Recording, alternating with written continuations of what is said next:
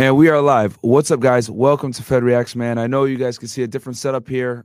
This is, the new studio. It's about 80, 90% of the way complete. We got a lot to talk about. We're going to talk about the day in the life of being a federal agent, specifically with HSI. Let's get into it.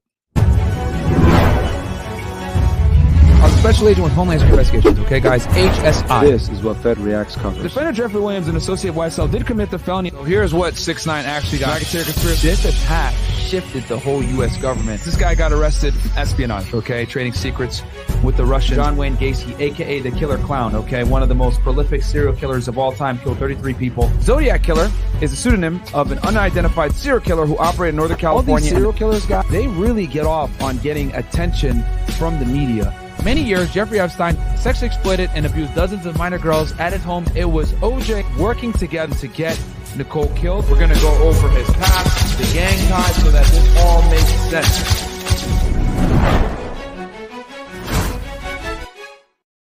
Yeah, what's up, guys? Welcome to Fed Reacts. Let me know how the sound is, guys. I'm using a completely different and new setup right now. I'm in another room in another part of the studio.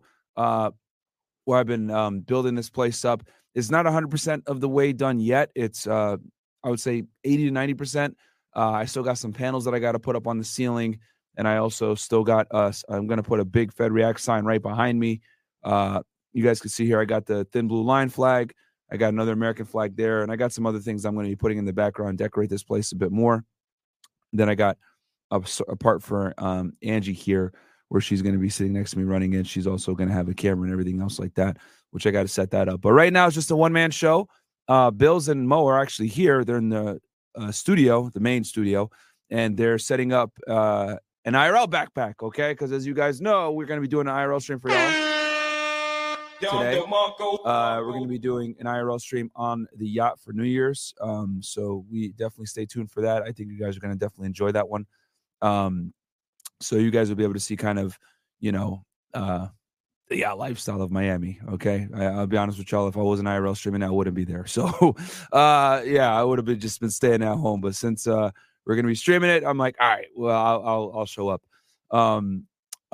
Everything is pretty much the same, guys. I'm running this show solo. We're giving you guys, a classic Fed Reacts type episode today. FNFSuperChat.com, guys. And also I'll be reading the chats. Because as you guys know, we can't, we're demonetized on YouTube, right? On all the channels, unfortunately. So I can't pull up the chats like I used to when I used StreamYard on YouTube, on StreamYard. So I'm using StreamYard right now. I'm not using Streamlabs. I'm going to use Streamlabs on my next show, but Bills has to set it up for me and everything else like that. And we didn't have time to set it up today because we got to get going here in about, this show's going to be a shorter show. It's going to be about an hour and a half. I'm just going to kind of, go through what it was like, how I got on the job, etc. I know you guys have been requesting this for a while. The last episode we did, we covered the Barbie killers with Angie. And then we didn't do a show last Sunday. I think I'm trying to remember why. It was, I think Bills and them were sick. Oh no, because it was the holidays. We didn't do it because it was Christmas. That's why I didn't do a show last time. Or it was Christmas Eve. But I couldn't go 2 weeks without doing a show for you guys. So we're going to definitely do a show, even though it's New Year's Eve. Excuse me. Even though it's New Year's Eve, we're going to do a show. And, like I said, you guys have been requesting me do something a little bit more personal about my background, my experience, one of my cases. So what I figured I'd do, I'll just kind of take you guys from the beginning, go back in time and talk about how I got the job, how I got involved with the job, what it was like every day, and go from there, man. What else? FNFSuperChat.com, guys. If you guys want to go ahead and get your chats in, I'll read some of these Rumble rants that have come in. I can't put them on screen because I suck, guys, right now, but I can definitely read them and everything else like that. So what's up, Mo? Yes, oh, you can see? Okay, yeah. So Mo's monitoring the stream from the other side too. Thank you, Mo. So we'll have a little bit of help there as well. But we got here, let's see. TJ Emerson 2004 goes, hey guys, please cover Madeleine McCann case. British case most famous. I think it means British Care most famous missing persons case ever. There is a Netflix doc you can use, and trust me, you'll love this case. Okay, Madeleine McCann. I think Angie has that written down, but yeah. Man down goes, please, please, please do the Ruby Ridge incident in Waco case. I did Waco already. So let me see here. I'm dusting off the cobwebs here, guys. So give me one sec. I'm going to go ahead and show you guys exactly where to find it, right? So if I did it on YouTube and on Rumble, Fed Reacts, right? Fed Reacts here, and then we put Waco. And let me share a screen with y'all real quick so you guys can see what I'm looking at. Bear with me, guys. Here, it's been a while since I've done this. But my solo dolo like this. We got Chrome tab. There we go. So right here, you guys should be able to see it. This is the Waco Siege episode that I did. I think I had to do most of this on Rumble though, guys. Okay. So this is it right here. Okay. But let me go ahead and okay, if I do that, it won't work. Hold on, because it's on you. Yeah. I'm gonna do it on this. I'm just gonna do it on this screen. Hold on. Because what you gonna do? Present? Yeah, present. I just gotta increase this. Okay, boom. So present, bam. So actually, you know what? Waco Fed Reacts. So I just have it up on screen. There we go, bam. Okay, entire screen, boom. All right, so this is it here, guys. Fed Reacts, the Waco Siege. It was 2.5 hours. Here it is. It's full. The full one is on Rumble. I had to put obviously a portion of it on YouTube, but the full thing is actually on Rumble. Because I think we got hit with a copyright or something like that is what it was. Rumble ads. But you guys get the idea. All right. What else here? Let's see here. And then we got here. Shout out to Mo in the back helping, like I said before. All right. And then I'll see here, FNF Super Chat, if you guys sent anything in here. Okay. Yeah, FNFSuperChat.com, guys. I don't know if it's working. Let me know if the link is working, guys. It should work. Mo, the link works, right? All right. All right, cool. Link to it says link to Super Chats doesn't work in chat. That's what they said. It's the right one. I just clicked the one. No, it says 404 now found when I click it. YouTube. Yeah. I'll change the YouTube one. You'll change the YouTube one? All right. He's gonna fix it right now, guys. Sorry about that. Maybe try FNF Super Chat. Superchat.com. All right. We'll give you guys a better link right now. Sorry about that. Sorry about that, guys. Yeah, Mo, when you do, just let me know. So anyway, okay. So let's start from the beginning, guys. We're going to go back in time here, okay? We're going to go back to a different decade, okay? So it's 2010, okay? And actually more along the lines of 2009, right? So 2009, and I am a sophomore at Northeastern University in Boston, Massachusetts. And I was a criminal justice major, and I was a walk-on for the Northeastern men's rowing team. And I always knew I wanted to do federal law enforcement, whether it be the FBI or DEA, ATF. I knew I wanted to do something with the feds. And I remember my school, Northeastern, has a something called a co-op program, guys, which is actually why I think it's such a good school, is it has something called the co-op program, which allows you to kind of work so you basically do a semester where you take classes, then you do another semester where you're in work, like you're working in your field, right? And Northeastern has some of the best job placement in the country. And it's a 5-year school because of this co-op program. So after your sophomore year, right, once you get into what you call your middle year, your third year, you can start to do something called co-op, where you can, at least when I went to school there, you can start to go ahead and start working for 6 months or for a semester After you do your co-op, you go back to classes. Then after you do classes, then you go back on co-op again, and so on, right? You could do up to 2 to 3 co-ops. And this is really good for landing you a job, right? So think of it as like an internship program built into the actual curriculum at Northeastern University, right? So at the time, Immigration and Customs Enforcement, Office of Investigations, aka what is now called Homeland Security Investigations, was seeking interns, right? They wanted, I think, 6 or 7 for the Washington, D.C. field office, and then 2 for the Boston field office, right? And I remember going and applying, right? And funny story. So I go and I apply, right? And I remember we have practice like Christmas break, like right around Christmas break or early January when we get back to school, right? I think it was January we get back to school, right? Because you have Christmas break, and then we had to train during our Christmas break. They gave us a whole training program. Then we came back in January because for rowing, guys, the winter is actually very important where you build the endurance and the fitness for the spring season to race. If you don't train hard during the winter, you're not going to be able to race well in the spring because when the spring hits, you're doing 2,000-meter races, etc. So we come back in January, and we did a training exercise where we hit a punching bag, okay, a heavy bag. And it's funny now that I like trained boxing, how stupid I was for doing this.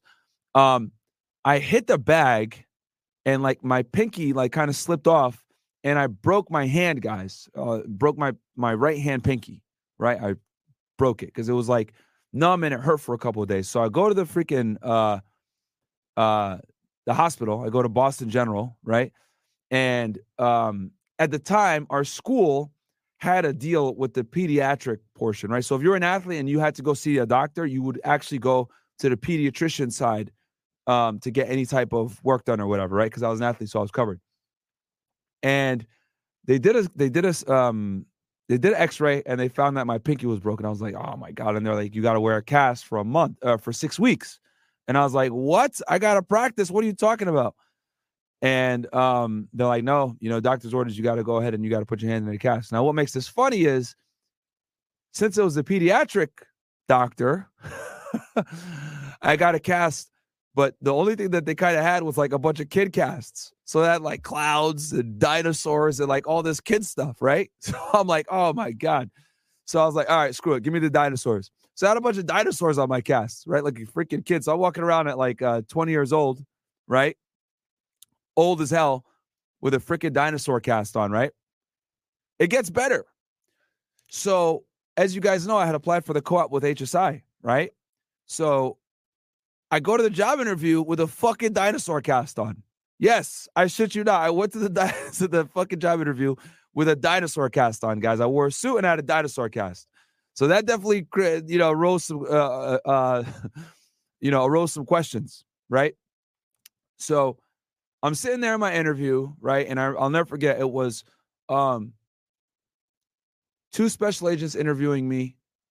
Well, it was one special agent, like a regular guy, right? Like what I would call like a GS-13, right? Which is like they carry cases and still, do that type of thing. Then it was a supervisor, which is a 14. And then I think it was an ASAC, okay, which is a 15, right? So think of it as agent, first line supervisor, then a second line supervisor, right? Or also known as supervisory special agent or assistant special agent in charge, right? That's what the acronyms stand for. So they asked me about it, and I tell them, hey, I broke my hand. They asked me about, how I broke my hand. Hey, I play sports, etc. Blah blah blah. And then I was a rower, and then obviously, right? They looked at my resume. I spoke Arabic conversationally. Excuse me, guys. It's cold here in Miami. I speak Arabic conversationally, etc. So, I didn't think I got the job, guys, to be honest with y'all. Like, I was like, yeah, there's no way they're hiring me. Like, because at the time, the people that I interviewed, like that I competed with, I only had a 3.3 GPA at the time. And the kids that I competed with, a lot of them had 4s.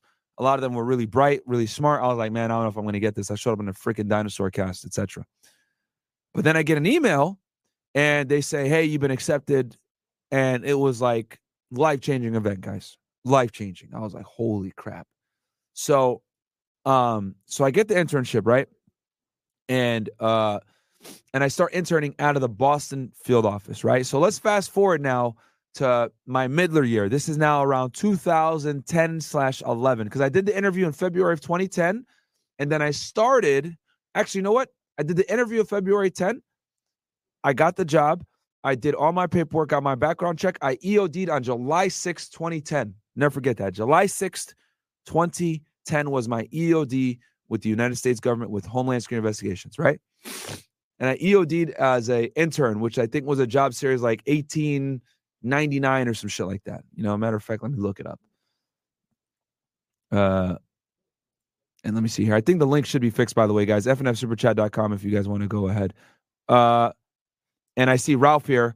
$5. Thanks for your service, Myron. Happy holidays. Okay, so the link should be working now, guys. fnfsuperchat.com. Yeah, right, Mo? That's the link? Okay. And it works. Okay.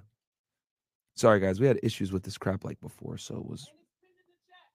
It's pinned in the chat. All right. So yeah, y'all should be able to get in there. Click the link that's pinned in the chat, guys, and then you'll be able to super chat in. That's what it is. Yeah. Okay. So yeah, click the link in the chat and you'll be good. Pinned at the top. So I get the job, right? And I start my first co-op portion in the summer, July 6, 2010. Right. And at the time I went to the Boston field office, and let's just go ahead. We'll go ahead and put a little bit more visuals to this story. Right. By the way, this is what it looks like, guys, when you come in. So, right, you go to the chat right here. You're watching the show. Click this link. Boom. It brings you right here. And then you can go ahead and get involved and donate, which I appreciate anything that you would donate. But anyway, let's go back here. So I interned right here, guys. This is where I started it all. Right? I go 10. See, I fucking remember the address. 10 Causeway Street, Boston, Massachusetts, right? This is the federal building, right? That I started everything, all right? And I remember I would take the train here. Oh my God, this has changed. Wow. Holy. Wow. Okay. Okay. So right here is like the train station used to be. What the hell is all this though? Did they knock down TD Garden? What the fuck? What is all this? Bruh. Yo, Mo. Okay. Never mind. So here's the North Station, right? There's a station here. I used to take the train in every day from the Orange. Yo, did they knock down TD Garden, bro? TD Garden? Yeah. In Boston? I know you still keep up with the NBA, but did the Celtics move? No. Okay. So they still play here. It's still at the Garden.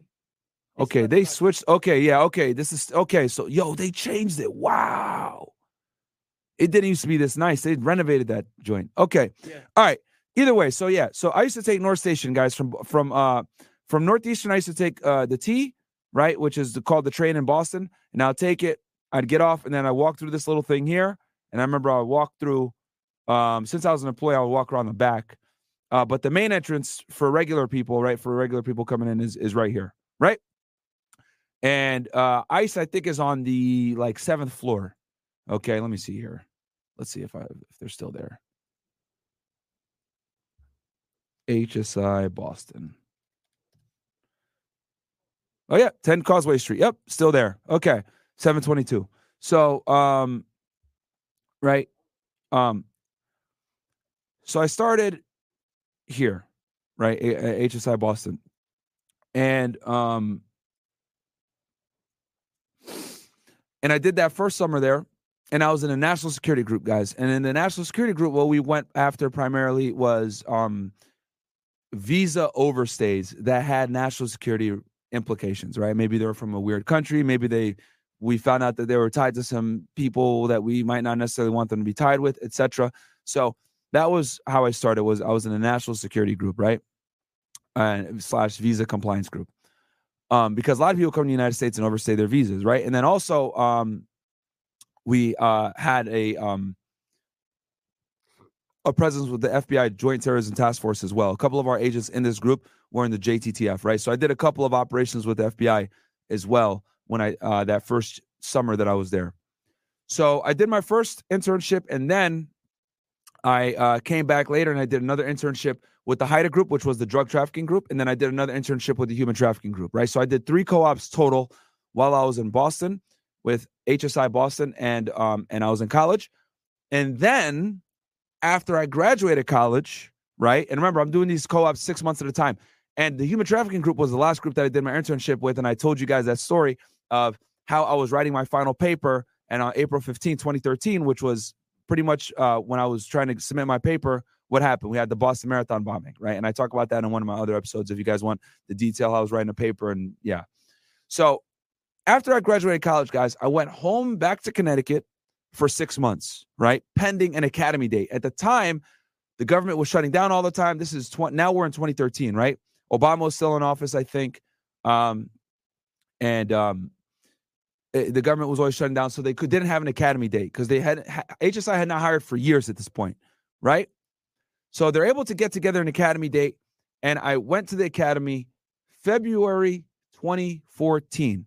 But prior to that, because I graduated school in 2013, I spent 6 months at the New Haven field office, okay, as an intern there. And that's where I converted from intern to special agent. I became a special agent September 13th, 2013. So July 6th, 2010, I was an intern. Then September 13th, 2013, I officially became a special agent and converted to there, right? I was getting leap and all that crap, right? So I was working and everything else. I didn't have my gun yet because I was waiting for the academy. So fast forward to 2014 February, I go down to Brunswick, Georgia, okay? And your boy is here, okay? I went right here, FLETC, all right? Which is the Federal Law Enforcement Training Center, okay? Hold on, we'll click some of these pictures, which is out there in the middle of nowhere in Brunswick. Oh, this is all new stuff right here. They didn't have this when I was there. Oh yeah, this is all new. Wow, they really upgraded the gym. Goddamn. Okay. Yeah, what the fuck is this? Whatever. Zahar Jalali. Yeah, probably that's not a real picture. But yeah, anyway. This is FLETC, guys, right? So every law enforcement agency, except for DEA, FBI, and U.S. Postal Inspection Service, goes through FLETC. And Border Patrol has their own academy in New Mexico, right? So everyone goes to FLETC to train, right? And whether it's for CBP, whether you're going to be a special agent, you're going to be a CBP officer, a Border Patrol agent, whatever it may be, you're going to go to FLETC to train, right? And it's located in Glencoe, Georgia. And then there's others one. So Artesia, New Mexico, that's where who the fuck goes? This is where Border Patrol goes. Chitlin, Maryland, I think this is where the U.S. Postal Inspection Service goes.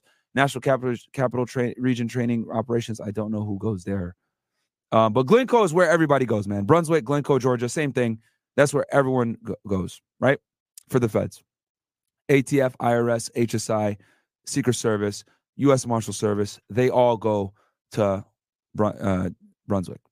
So I'm there for 6 months, guys. So from February 2014 to August 2014, I was at FLETC. And let me tell y'all something, bro. That was one of the most miserable experiences of my life. It fucking sucked. It really sucked, man. And the reason why it sucked was because, it was kind of paramilitary. So you were waking up every day, you go to chow hall, you'd go to class, right? You'd learn about federal law, then you'd go shoot for like hours on end.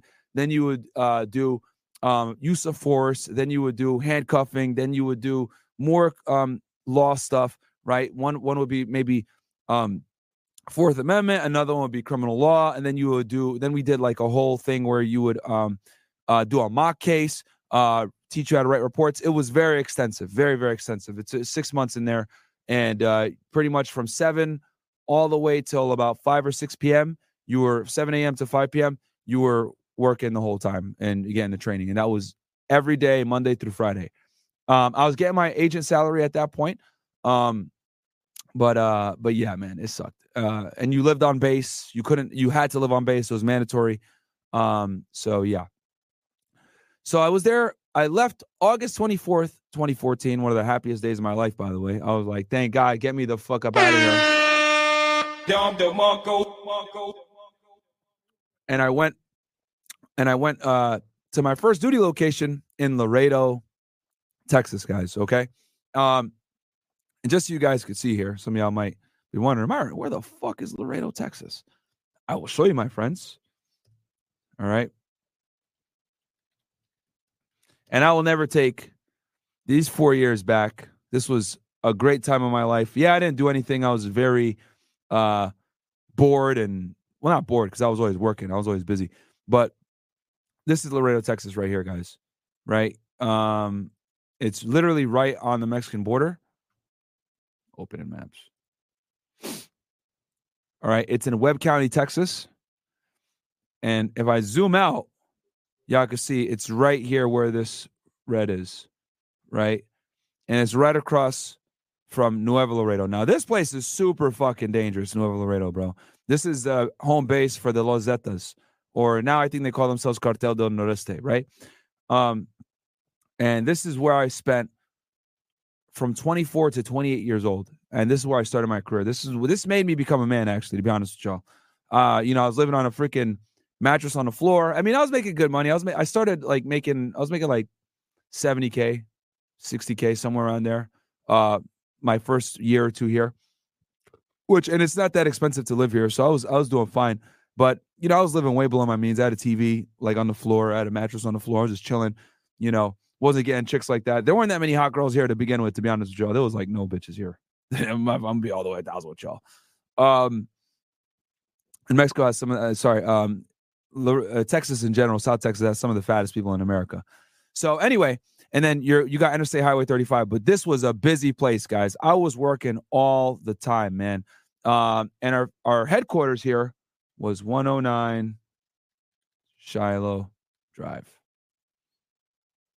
Right? This was the main building, right? Where I was headquartered. Now, I personally didn't sit at this building. I actually sat at an offsite, which I'm not going to show you guys. But this is the official address, but I sat at another building because we have at the time we have like when I was there we had around 60 to 70 agents, but we could hold up to 100. This is a big field office for HSI is Laredo, Texas, because you're right on the border, right? And when you're on the border, guys, HSI basically, and I could go over this real quick. Let's go ahead and go to their website real fast. What HSI does, okay? Some of y'all might be like, what is HSI, bro? What are you talking about? What the fuck are you talking about, Myron? All right, we'll go to the wiki because it's easier. Right? So you got Immigration Customs Enforcement, right? And then you also got HSI underneath ICE, right? So it's a federal law enforcement agency under the Department of Homeland Security. Its stated mission is to protect the United States from cross-border crime and illegal immigration that threaten national security and public safety. So it's executed through the enforcement of more than 500 federal statutes and focuses on customs violation, immigration enforcement, preventing terrorism, combating the illegal movement of people and goods. So basically, guys, anything that has an international nexus, we could touch, right? And little fun fact, HSI actually has more, enforces more statutes than even FBI. We have the broadest authority in the United States government. And then you also have ERO. So we're not going to talk about ERO, guys, because ERO is the other half of ICE. And they deal with the removal of undocumented aliens from the United States. That's what they specifically deal. They only deal with the immigration portion. They don't deal with no criminal investigations. Okay. HSI, well, they do criminal investigations only if it's like, an illegal reentry, small stuff like that. But in general, it's HSI that is the primary criminal investigator / special agent. So ERO, enforcement removal operations, they are. And this is what their badge looks like. It says ICE and an officer, and then Homeland Security Investigation says special agent. ICE deals with the immigration side. HSI deals with immigration, customs, everything, and they deal with the more criminal stuff. So to give you an example, ICE ERO might do something like, hey, this guy's been deported before, 8 USC 1326, which is an illegal reentry. That's technically a crime. ERO might do something like that, whereas like HSI will do, if you got like visa fraud, passport fraud, any of that other stuff, we're going to deal with that because that's going to be a little bit more complex, right? Especially when you're talking about criminal organizations, etc. But if it's just a simple reentry, you've been deported before and you're back, ERO will take a lot of those because it's not worth our time, right? So, but those are the two umbrellas that HSI under. So anyway, let me take a break here for chats real fast before we get into this. Let's see here. And guys, the link works now if you want to donate to the show. We got here. Okay. CGM goes, hey, Myron, sorry to get off topic, but tips for bulking up. I've been in the gym for 4 to 5 years with little results. I eat in a calorie surplus, have high T, get plenty of sleep, but it's hard for me to gain muscle. 5'5", 145 pounds, 22 years old. That means you're not eating in a calorie surplus like you think, bro. If you're not gaining weight, then you simply aren't eating in a calorie surplus. So then you need to eat more than you think you need to. You might have a faster metabolism than you think. You might be miscalculating your calories. But it's very simple when it comes to calories because it's just not, calories in versus calories out and putting yourself in a surplus. If you put yourself in a surplus, you're going to gain weight. So just make sure you put yourself 300 to 500. So I would say if you're not gaining weight, bump yourself up another 200 calories and go from there. Taj the Beast goes, what's your opinion on sponsoring yourself through the police academy? How much of a percentage would you say I gain of being hired by a department?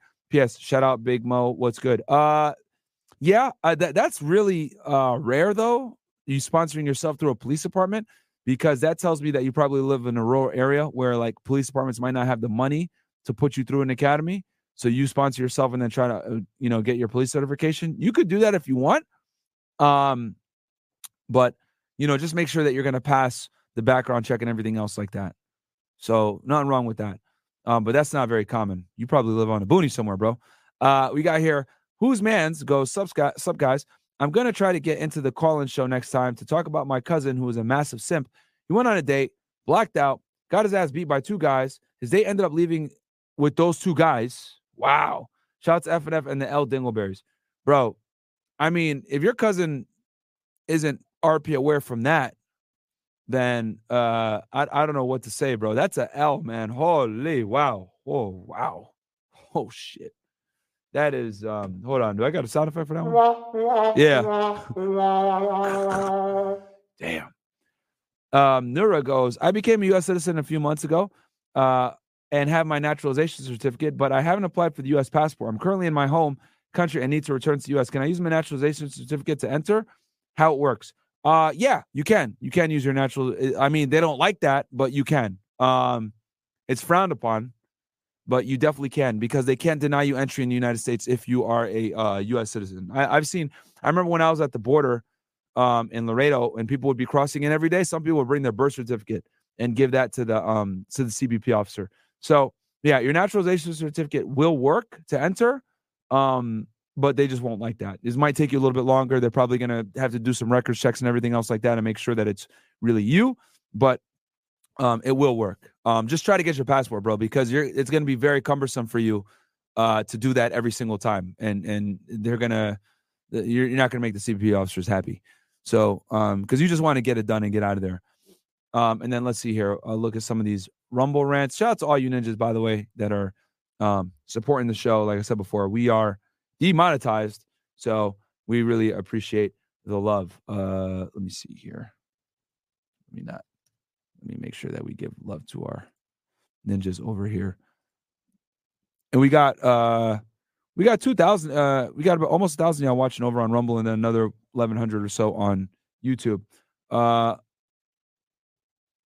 Someone said Myron doesn't know how to bulk. He overtrains. No, my friend, I do know how to bulk. I actually got fat on purpose. I went up like 50 pounds overweight. So I don't overtrain, my friend. There's no such thing as overtraining. It's very difficult to do that. You have to really put yourself into the pain cave to overtrain. It's not as easy as you guys think it is. You can overreach, but overtraining, nah, man. Okay, I won't show the thing. God damn it. I don't know why the chats aren't showing on Rumble Rants. Anyway, excuse me. So where were we? Okay, so I was in Laredo, Texas, right? And I was in a. So when I get to Laredo, Texas, right, my first duty station. Well, it was my first duty station, but my first group that I get assigned to was called the Human Trafficking / Human Smuggling Group. Okay, and what that's like, guys, is what you would call a duty response group. Now you're probably wondering, Myron, what the hell is a duty response group? So when you're on the border, guys, okay, there's constantly cases going on. They're trying to smuggle illegal aliens in. They're trying to smuggle drugs in. They're trying to smuggle money out. They're trying to smuggle guns out. So there's always stuff going on because, like I said before, HSI is the premier agency that deals with anything that has an international nexus, right? So you're constantly getting calls for different types of things. At the time, when I was there in the Laredo, we had 10 groups. We had 3 human smuggling groups. Yes, I said it. 3 human smuggling groups. We had like 3 drug groups. We had a border enforcement security task force. So that's 7. We had a commercial fraud group. That's 8. We had a child pornography group. That's 9. And then we had a money group, right? Financial crimes group, which was 10, right? Each group has about 6 to 10 agents and 1 group supervisor, okay? When I got there in 2014, they were severely understaffed. We had maybe 60 agents, right? So you had 10 groups, 60 agents. Each group had maybe 4 to 5 guys, right? And then like the bigger response groups, they would have maybe 7 to 10, right? So in my group, when I got there, we had like 7 to 10 guys, right? And I was in human smuggling group 2. I'll never forget, group 2, right? Which was a kind of a legendary group. Jaime Zapata, rest in peace to him, was actually in that group at one point. So when I got there, guys, right, and I was in a human smuggling group, it was the busiest group in the office. It was the busiest group in the busiest office in the busiest AOR. Now you're probably, whoa, Myron, what the fuck are you talking about with these acronyms? Okay, so real quick, so you guys understand. So San Antonio is the main field office location, right? You call it SAC San Antonio.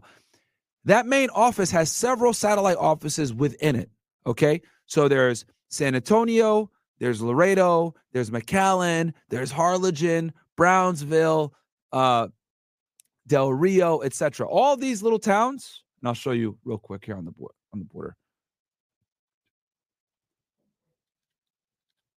Right? Share screen with y'all real fast. Right? Because I think it's better if I show you than just like, so you open the maps, right? So all these towns from here, basically, so here's San Antonio right here, right? You got Uvalde. We had an office there. You had Del Rio, Carrizo Springs, right? Laredo. And then you go down all the way here into the Valley area, Zapata, Rio Grande City, Reynosa, which this is right here, McAllen, right? McAllen's pretty nice, actually. Probably one of the nicer border towns. Brownsville, all this, right? All of this was under the HSI San Antonio field office, right? Or like it was under their AOR or area of responsibility, right? And then you had smaller field offices in between. So Laredo, so San Antonio is the biggest SAC. Is the busiest SAC in the country. I think Puerto Rico is number 2. San Antonio has the most arrests, most seizures, etc. Right? The busiest office in San Antonio was Laredo, and the busiest group in Laredo was Group 2, which is where your boy Myron was at. Right? So I was in the busiest group, in the busiest office, in the busiest goddamn AOR. Right? So, what a day in the life was for me, right, guys, when I was there, was I'll wake up, right, a lot of the times like 10 or 11 in the morning, right, maybe 9, 10 in the morning. I'd get to the office by 10 or 11, maybe around lunchtime, right, and, I'd be writing reports. If someone needed help with something, whether it was another group, they were going to do an arrest, right? The child pornography group used to call me all the time because they were doing search warrants and arrests all the time, man. It's actually kind of scary how often the child porn group was out. They were out arresting people every day, doing search warrants every day. There's a lot of freaking pedophiles out there, man. It is crazy. And this is any HSI office that you go to in the country. They're always busy, which tells you that there's a real problem with these fucking predators. But I digress. So, maybe one day I could walk in and the child pornography group was doing a search warrant. They'd want me to help them out. I'd call my supervisor, hey, CP group needs help. I was going to go help them. Yeah, go for it. Because the only thing with your soup is you just want to let them know where you're at, right? God forbid you get in a shooting or you do anything, that he knows where you're at, right? And he can let upper management know. So, but the job has a lot of freedom. You get to take home car. You could come and leave when you want, right? Just get your work done, etc. You'll be fine. So I'd get into the office, right? somewhere between 10 to 12. Write reports, whatever, get some Chipotle with the bros, chat it up, right? A lot of the agents that I worked with were younger guys because everyone starts their career on the Southwest border most of the time when you come in with HSI. You're going to start, whether if it's in Texas, Arizona, New Mexico, Southern California, you're typically going to start your career on the border somewhere with HSI. And I think that's actually better because you get a lot of fucking experience so that when they do transfer you to an interior field office, like a Miami, like I did, or to a New York City, etc., you're going to be fine. You're going to be able to hit the ground running because you know everything, right? You already know how to write reports. You know how to deal with informants. You know all that crap because you already did it on the border, right? So, and I told you guys before that I was in a duty response group, right? And what that basically means, guys, is since you're on the border, you're on call and they're going to absolutely call you. Why? Well, because you got Customs and Border Protection there and you got Border Patrol in force. We're talking about thousands of Border Patrol agents, thousands of Border Patrol officers, Customs and Border Protection officers. And just so you guys understand, Border Patrol, green uniform, Customs and Border Protection, blue uniform, right? Border Patrol is, dealing with all the areas that people shouldn't be coming into the United States through, all right? And then Customs and Border Protection's blue uniform, they're dealing with all the ports that you should be coming through. So whether you're crossing a bridge into the United States from Mexico or you're coming in through an airport and you're giving your passport to be admitted into the United States, blue uniform, good. Green uniform, you're trying to sneak in, nigga. They're going to arrest you. So, so you guys get the idea, right? So anytime Border Patrol would catch a smuggler with 10 aliens or, with a couple of undocumented aliens, they would call HSI. It was a mandate that they would call HSI to come in and further the investigation because every human smuggling situation or human trafficking always is tied to a criminal organization. It's by no mistake that people come to the United States and are able to be smuggled in, guys. There are sophisticated smuggling networks that allow these migrants to enter the United States. And there's facilitators at every step of the road, right? So going back to the map here, right? And I'll give you an example, right? Let's say someone wants to come to the United States illegally, right? What they'll do a lot of the times is, let's say they're from Guatemala, right? And they want to come here or anywhere else in South America, right? What they'll do is they'll pay money to a local smuggler in their area, all right? And I'm going to explain to you guys exactly this is how human smuggling works for most situations, regardless of the country that you're coming from. So let's say I'm an illegal alien in Guatemala and I want to come to the United States, right? So I'm going to have a local smuggler in my area that has a Mexican connect. I'm going to call him and say, yo, I want to go to the United States. How do I get there? All right, cool. Let me call my Mexican people, make arrangements for you, right? And get you into Mexico so that you can go ahead and get into the United States. So you pay that guy a couple $1,000s, right? He successfully smuggles you into Mexico, and then you go into your next leg of the trip, right? A big staging area is Mexico City. Holy. A lot of the smugglers are based in Mexico City. Why? Because what they'll do is they'll receive all the migrants from other countries here, whether it's freaking Guatemala, Honduras, hell, even like China, because they be coming in from China all the time, right? They'll fly over, a lot of times they'll fly over right into Mexico City, right? So once they get to Mexico City, now they're in the second part of the trip where that guy will hold them there. They come up until they come up with the money. They'll be staged there for a couple of weeks or whatever, and then they'll move them to maybe like a San Luis Potosi right here, right? And then from here they'll wait another few weeks, and then they'll be moved north, right? Maybe they might make one more stop along the way, but typically then they're going to be moved to a border town, whether it's Nuevo Laredo, Piedras Negras, whatever the fuck, Reynosa, Matamoros, and the reason why is because there's a big border on the other side here, okay? Because whether it's Laredo, McAllen, Harlingen, Brownsville, etc., right? It depends on the smuggling organization. But the point is that they're smuggling the aliens into Mexico. They stage in Mexico, then they get them to the border. Now, when they get to the border, guys, this is the most important part.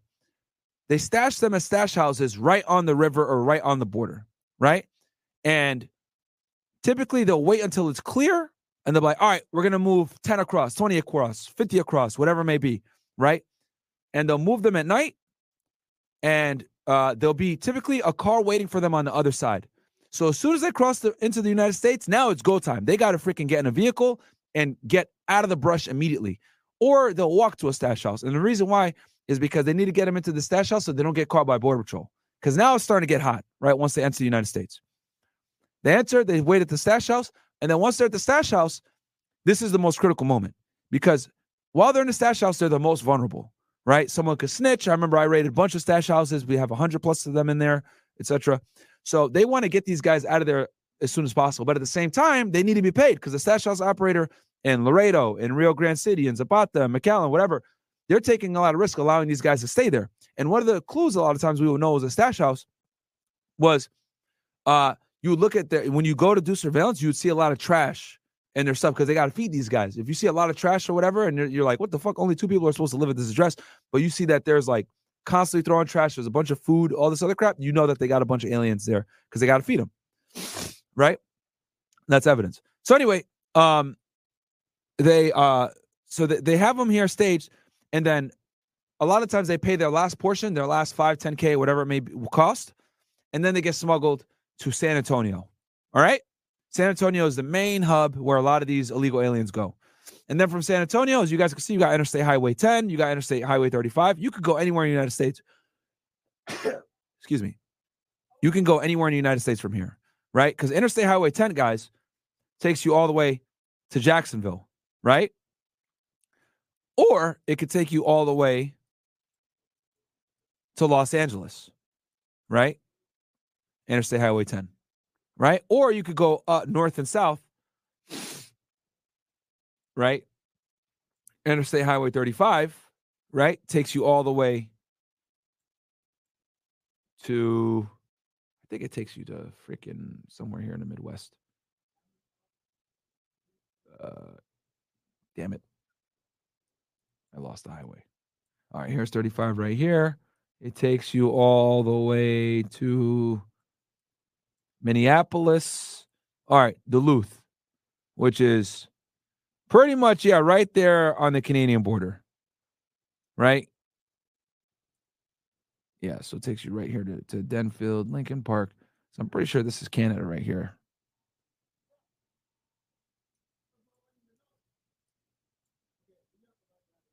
Yeah. So, yeah, it'll get you all the way up to Canada pretty much, right? Or right on the border, so to speak. So the point is, guys, is that this is a very lucrative business. It's a very structured business. It's a very big business, okay? And it involves many people. Anytime you're smuggling illegal aliens, we're talking about 7, 8, 9 legs of the trip and different people involved in this criminal organization to make this shit happen because it is very labor intensive, guys, to move illegal aliens. Extremely labor intensive. You got to feed them, you got to move them, you got to house them, etc. Okay? So, but it's very lucrative. You make a lot of money. And if you're arrested for it, you don't do as much time as having drugs, right? So I say all that to say this. We would get calls all the time, guys, all right?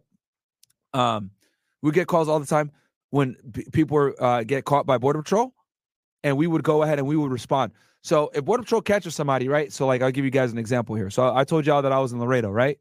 So let's go ahead and put Laredo, South, Border Patrol, right? So this right here is the Border Patrol station, right, that I would respond to all the time. This is the most busy Border Patrol station in Laredo, right?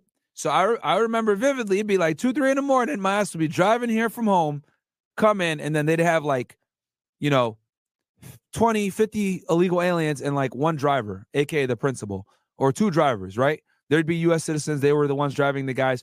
And a lot of times they were driving them to or from a stash house, and they got caught by Border Patrol, right? Border Patrol did a traffic stop, caught them, and then they arrest them, and then they bring them in here. And then I come in and I follow up with the investigation. And then I interview the guy. Hey, where are these aliens supposed to go? They're supposed to go to San Antonio, etc. And they'd be like, okay, they'd confess, or maybe they'd cooperate. And then I'd arrest them and I'd take them to court the next day. Or I'd take them to the Webb County Jail, right? I'll take them here. Man, this brings back a lot of memories. Webb County Jail.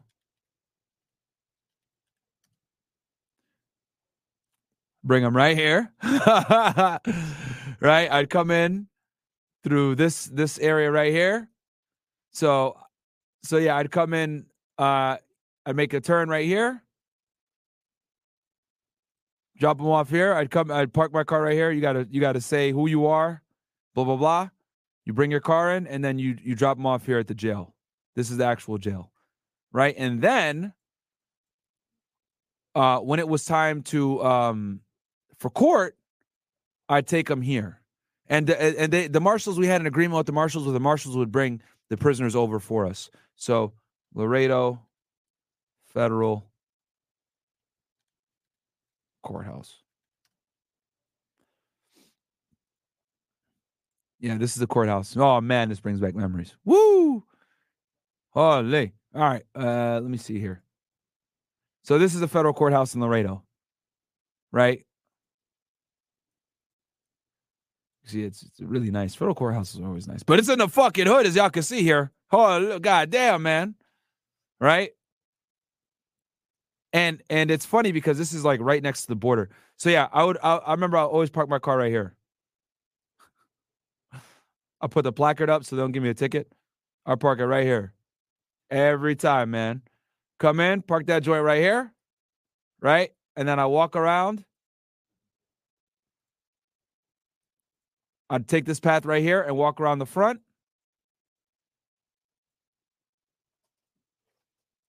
And then I would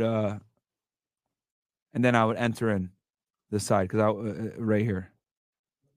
There's the entrance right here. Right. And just to give you guys an idea, look at this shit. Look at this, man. So that's a federal courthouse, right? Taking you on a trip through Laredo, Texas, right? That's where I spent a good portion of my adult life. All right, we're going down the street here, right? This is going to take you to the main road. All right? So, you know, the federal courthouse is all the way down the street there. Y'all want to see how fucking close Mexico is? Look at this. This is the bridges, right, to go to Mexico. You go down this street right here.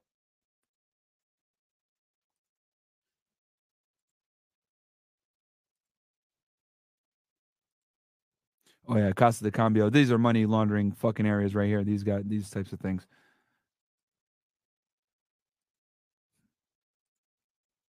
I remember this sign right here. Illegal to carry firearms and ammunition in Mexico. Penalty prison by Mexican law. So they put this there so that people know, like, yo, you better not bring no goddamn guns across, even though it's one of the most violent places. And then, bam, here is where the bridge is. That's how close we are to the Mexican border, bro. This is not even a mile, guys. Not even a fucking mile, right? So this, and I've made this mistake where I'm like, oh, shit, I'm in the wrong lane. I'm not trying to go to Mexico. And I got to, like, fucking turn off and shit. Because what I really meant to do was go down this street right here, right? So you come around this street right here, and then you can see here's the bridge, right? And then, bam, it's a little gate right here. And there's Mexico right there, my friends. There's the bridge right there, right? This bridge right here. Oh, no, keep going. What the fuck? But y'all can see it. This is all Mexico right here. Literally, you cross over the river, and that's all Mexico. That's how close it was, guys. Could throw a rock over that bitch. Right? And you're right here. But that's how close the federal courthouse was. Right? So I would drop the guy off at the federal courthouse after. I'd go for his initial appearance. And that's how it would go, guys. That's how the duty calls would go. And you're on call. I was on call every third day. Someone in my group was on call. So the way it worked was, so there was 3 human smuggling groups. You'd be on duty, right? Your group would be on duty for 24 hours. And then it would switch to the next group. Then it would switch to the next group. So every other day, your group was on duty. And the reason why it was a big deal was because, like I told y'all before, they'll catch 10, 11, 12 aliens, whatever. And there'd be multiple times they'd catch multiple cases in one day. So let's say your buddy, right? Let's say Tom in your group is on duty. He's the one that's actually getting called. He goes to deal with the case at the Laredo Border Patrol Station South. There might be another case in Hebronville, which is an hour away.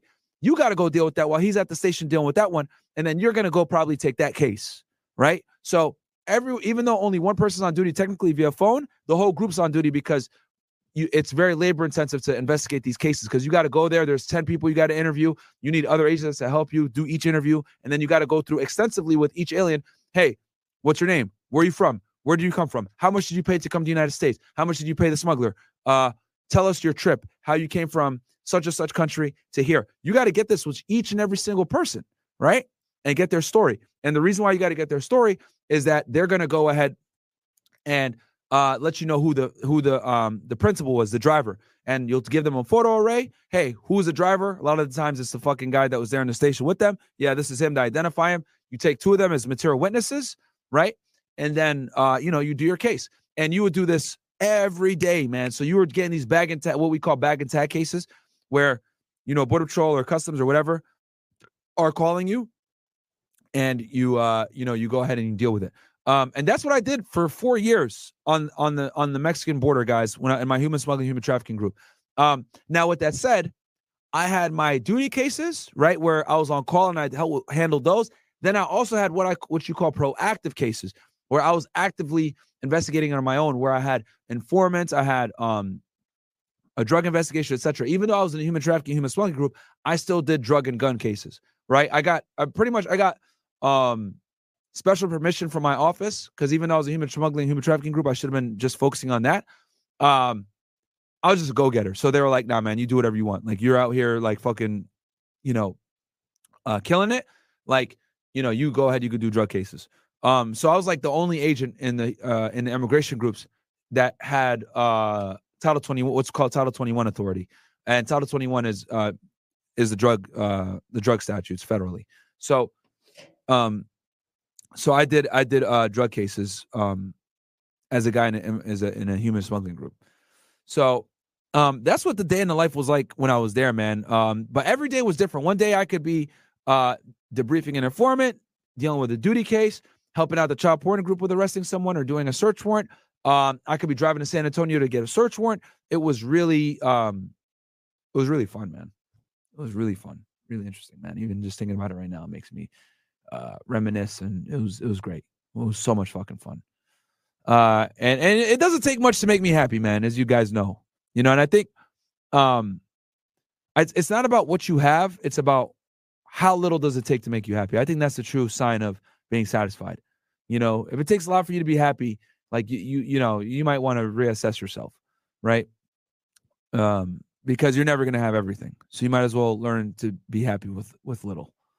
I was sleeping on a fucking mattress, making $70K a year, $50K a year, right? Like my first couple years. And I was happy as fuck. I didn't start making 6 figures, guys, until my last year in Laredo. I didn't make 6 figures until around 2018, 2017. So it was a lot of fun. Let me see here if I can hit some of these chats. If you guys got any questions. Happy New Year's, crew. And that's from Ken Rose. Thank you so much. That's why I figured I'd do this episode for you guys, right? Give you guys a little insight as to what it was like. All right, so I'll hit the Streamlabs. Let's see here what you guys got. And then we got to get going for this IRL stream here pretty soon.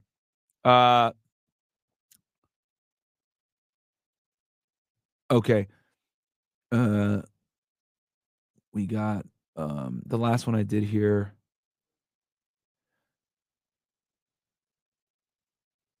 Okay. We got sorry guys, I was just reading through. Kanawi goes, watch your Fed vid. I was interested in applying to a 3-letter agency. Apparently, the feds have methods to entice young Muslims to incriminate themselves for T activity. HV, have you seen or experienced this? Also, what's the best path for cybersecurity? Bro, just don't be a terrorist. You'll be fine. Do you have to take a polygraph when you apply to HSI? And what did you think about it? It's David Effectiveness. So when I got hired by HSI, you didn't have to do polygraphs. And there's a long story for that. If you want me to explain it, give me ones in the chat. But now they do. Now they do. So, but when I came on, I didn't have to. Kanawi goes, watch your Fed vid. I was interesting. Oh, no, got that one. You asked twice. Mass Archive goes, great content, FNF. I recently got promoted to GS11, thinking about the feasibility of transferring from civil service to law enforcement. Do they have any student loan repayment options? Sent this on Rumble. I don't know if they do now. I know that there's a student loan forgiveness program where if you make on-time payments for 10 years, you can get your loan repaid that way. You need 360 qualifying payments, which should equate to 10 years, if I'm not mistaken. And they'll wipe off the rest of your debt. But you got to do the math. It might not make sense because, like, if you do the 10 years and you're still like in debt or sorry, if you do the 10 years and that would have paid it off, then it might not make sense to do it that way. It might be better to just pay it off and not pay the interest. Does that make sense? So you have to have a certain amount of debt for it to actually be worth it. Okay. And then Ralph goes, hey, Myron, what non-degree federal law enforcement agencies would you recommend to join? If you want to be a special agent, most of them are going to want a degree. But yeah, but non-degree, I would say you're probably going to have to go ahead and go with a uniform position, which, Border Patrol, Customs and Border Protection, Customs and Border Protection Officer or Border Patrol. Those are all fantastic segues in. When is the Friday After Hours dinner vid coming out? How's your day going? And that's from Whitler. Sorry about that, guys. We didn't have.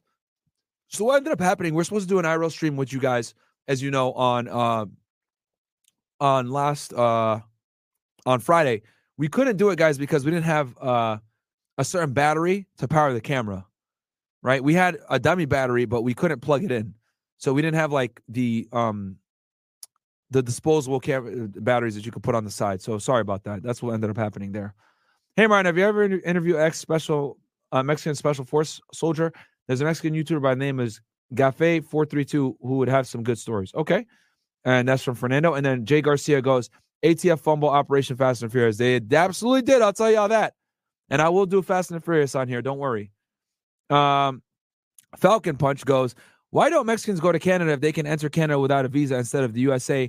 And many citizens of the Caribbean and Latin America have good passports to enter Europe, United Kingdom, Japan, Korea, New Zealand, etc. without a visa. That's a good question, bro. I don't know why they don't.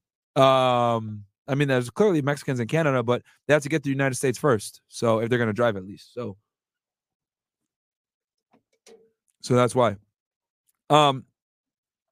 Yo, Bills Mo, what are we looking like? We got to leave now?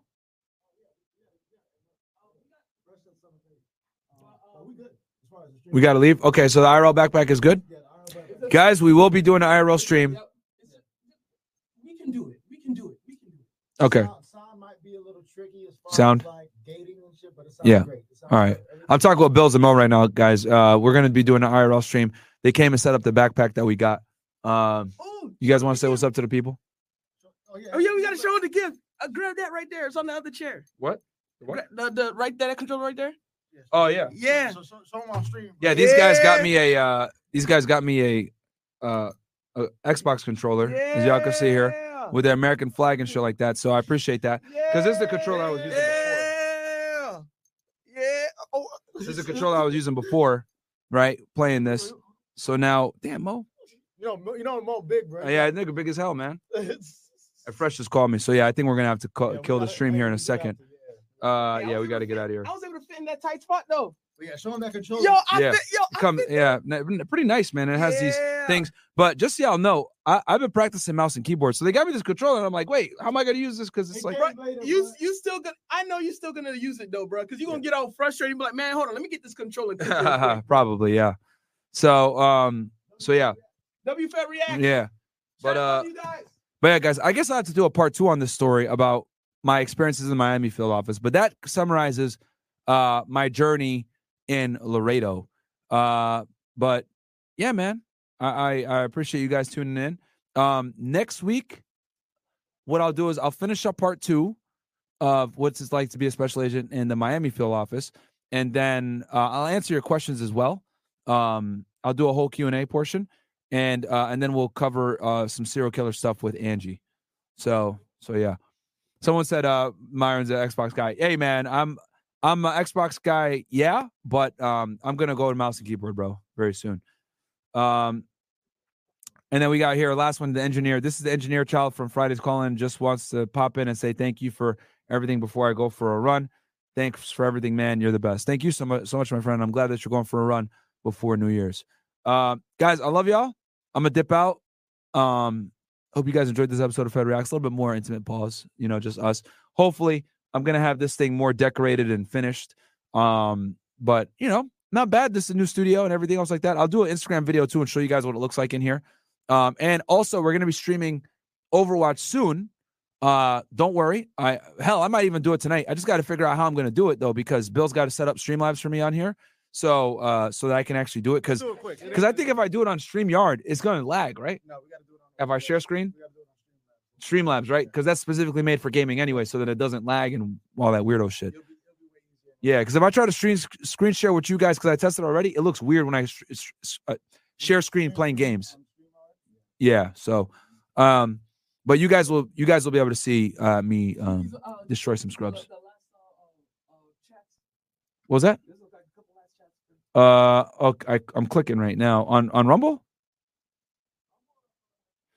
JC Van goes, hey bro, when are you breaking up Europa? Breaking down to Europa? Please break it down on Rumble. God bless you. And watch the. I'll think about it, bro, because that documentary, I don't even think it's on Rumble anymore. And watch the name on this song, the one before this. And then someone said, Nick Kerr said, I got in here late. I don't know if you heard about Chris Jericho. He's facing accusations. I heard about it. Man, you know it's cap. It is. Happy New Year's crew. That's Ken Rose. Yeah, man, they be capping, bro. Chris Jericho ain't assaulting none of these hoes, man. Put that bitch in the walls of Jericho. The wrestling community already forgave him. They already forgave him, right? Yeah. Yeah, man, they know what's up. All right, guys. So stay tuned. IRL stream coming live on Fresh and Fit on YouTube and Rumble. Hope you guys enjoyed this episode of Fed Reacts. A little bit different. Just solo me, and I'm gonna bring back the solo streams, guys. It's just that I have to get Bills to set me up because I don't want to drag these guys every Sunday too, down here. But all right, man. Love y'all. Catch you guys. Peace. We'll be back on Monday for Money Monday tomorrow. I might have a special guest for y'all. Might be fitness related. We'll see what happens. Love you. Peace, guys.